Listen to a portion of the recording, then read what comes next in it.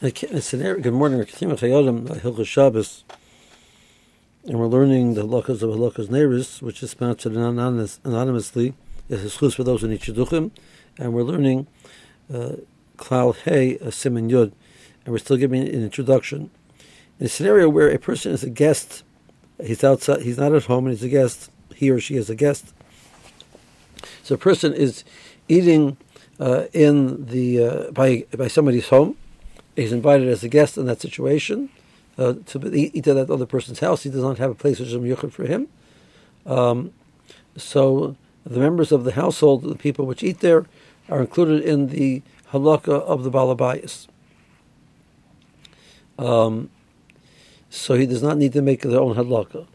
If he has his own room where he's there visiting, so in that situation, he has the chiyuv to light in his room, to make sure that there's light in his room, like we mentioned, there's a chiyuv halakha b'makom shina, and he would actually make a bracha in that place as well.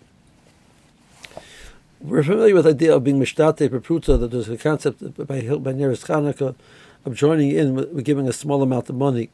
So where does that apply in Hilchos Neiros Shabbos? So it applies in the following scenario. In a case where we have a person, individual who's not at home, we'll call him Reuven.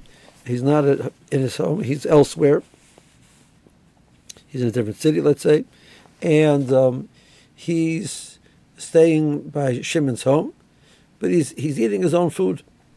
So in that situation, if he has his own room, he lights in his own room. If he eats on the balabayas' table, but he's not eating from the balabayas' food, he's paying for the food himself. If he doesn't have a cheder miyuchad, which is his, he has to mishtatef b'priti. That's when a person would have to join in. He's semi-part of the balabayas' home because he doesn't have his own cheder. He's eating at the balabayas' table, but he's not eating from the balabayas' food. So in that situation, in order for him to be considered part of the halakha of the balabayas, he needs to join in b'priti. Let's say you have a situation where a person is paying for his food, and the language of the arrangement was that he's paying for all of his food and all of his needs to be there. So then the payment that he gives up front is the payment for the Neiros Shabbos as well. That is his act of being mishtatev b'priti.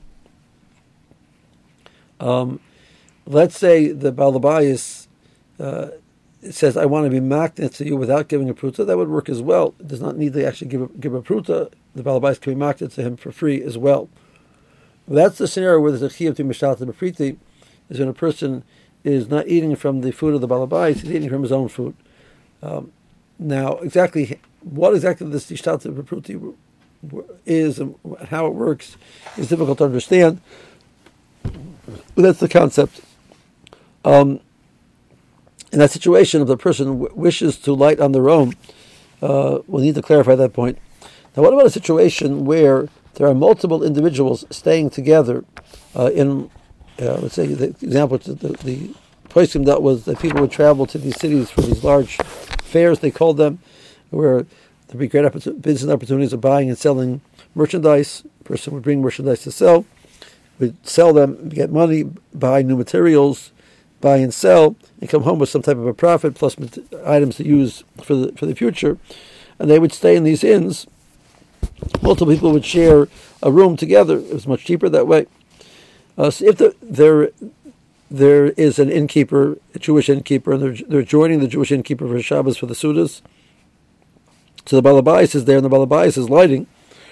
So then, in that situation, because they're together with the balabayas and they're eating with the balabayas, they would be yotze with the halakha of the balabayas, and they would be in this situation, if they're paying for the food, they'd be mishtatev b'priti. If, however, there's no balabayas there,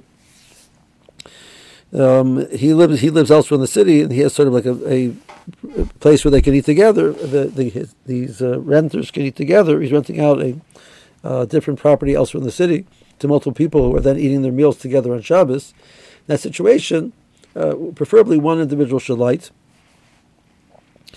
and b'shlichus of everybody else. Since the other members of they are not part of his household at all. In that situation, they should officially appoint him a shliach. They should be mishtat bepriti, and they should be there when he makes the bracha, and they should be yurtze with his bracha.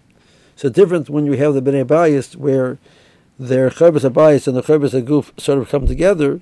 Over here, each one has an independent chiyuv. So for one to light for everybody else, we should do that process.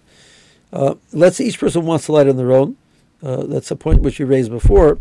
This is going to be machlokes between the Shulchan Aruch and the Ramah, whether the people can light on their own and make a bracha or not in that situation, which we mentioned before as well.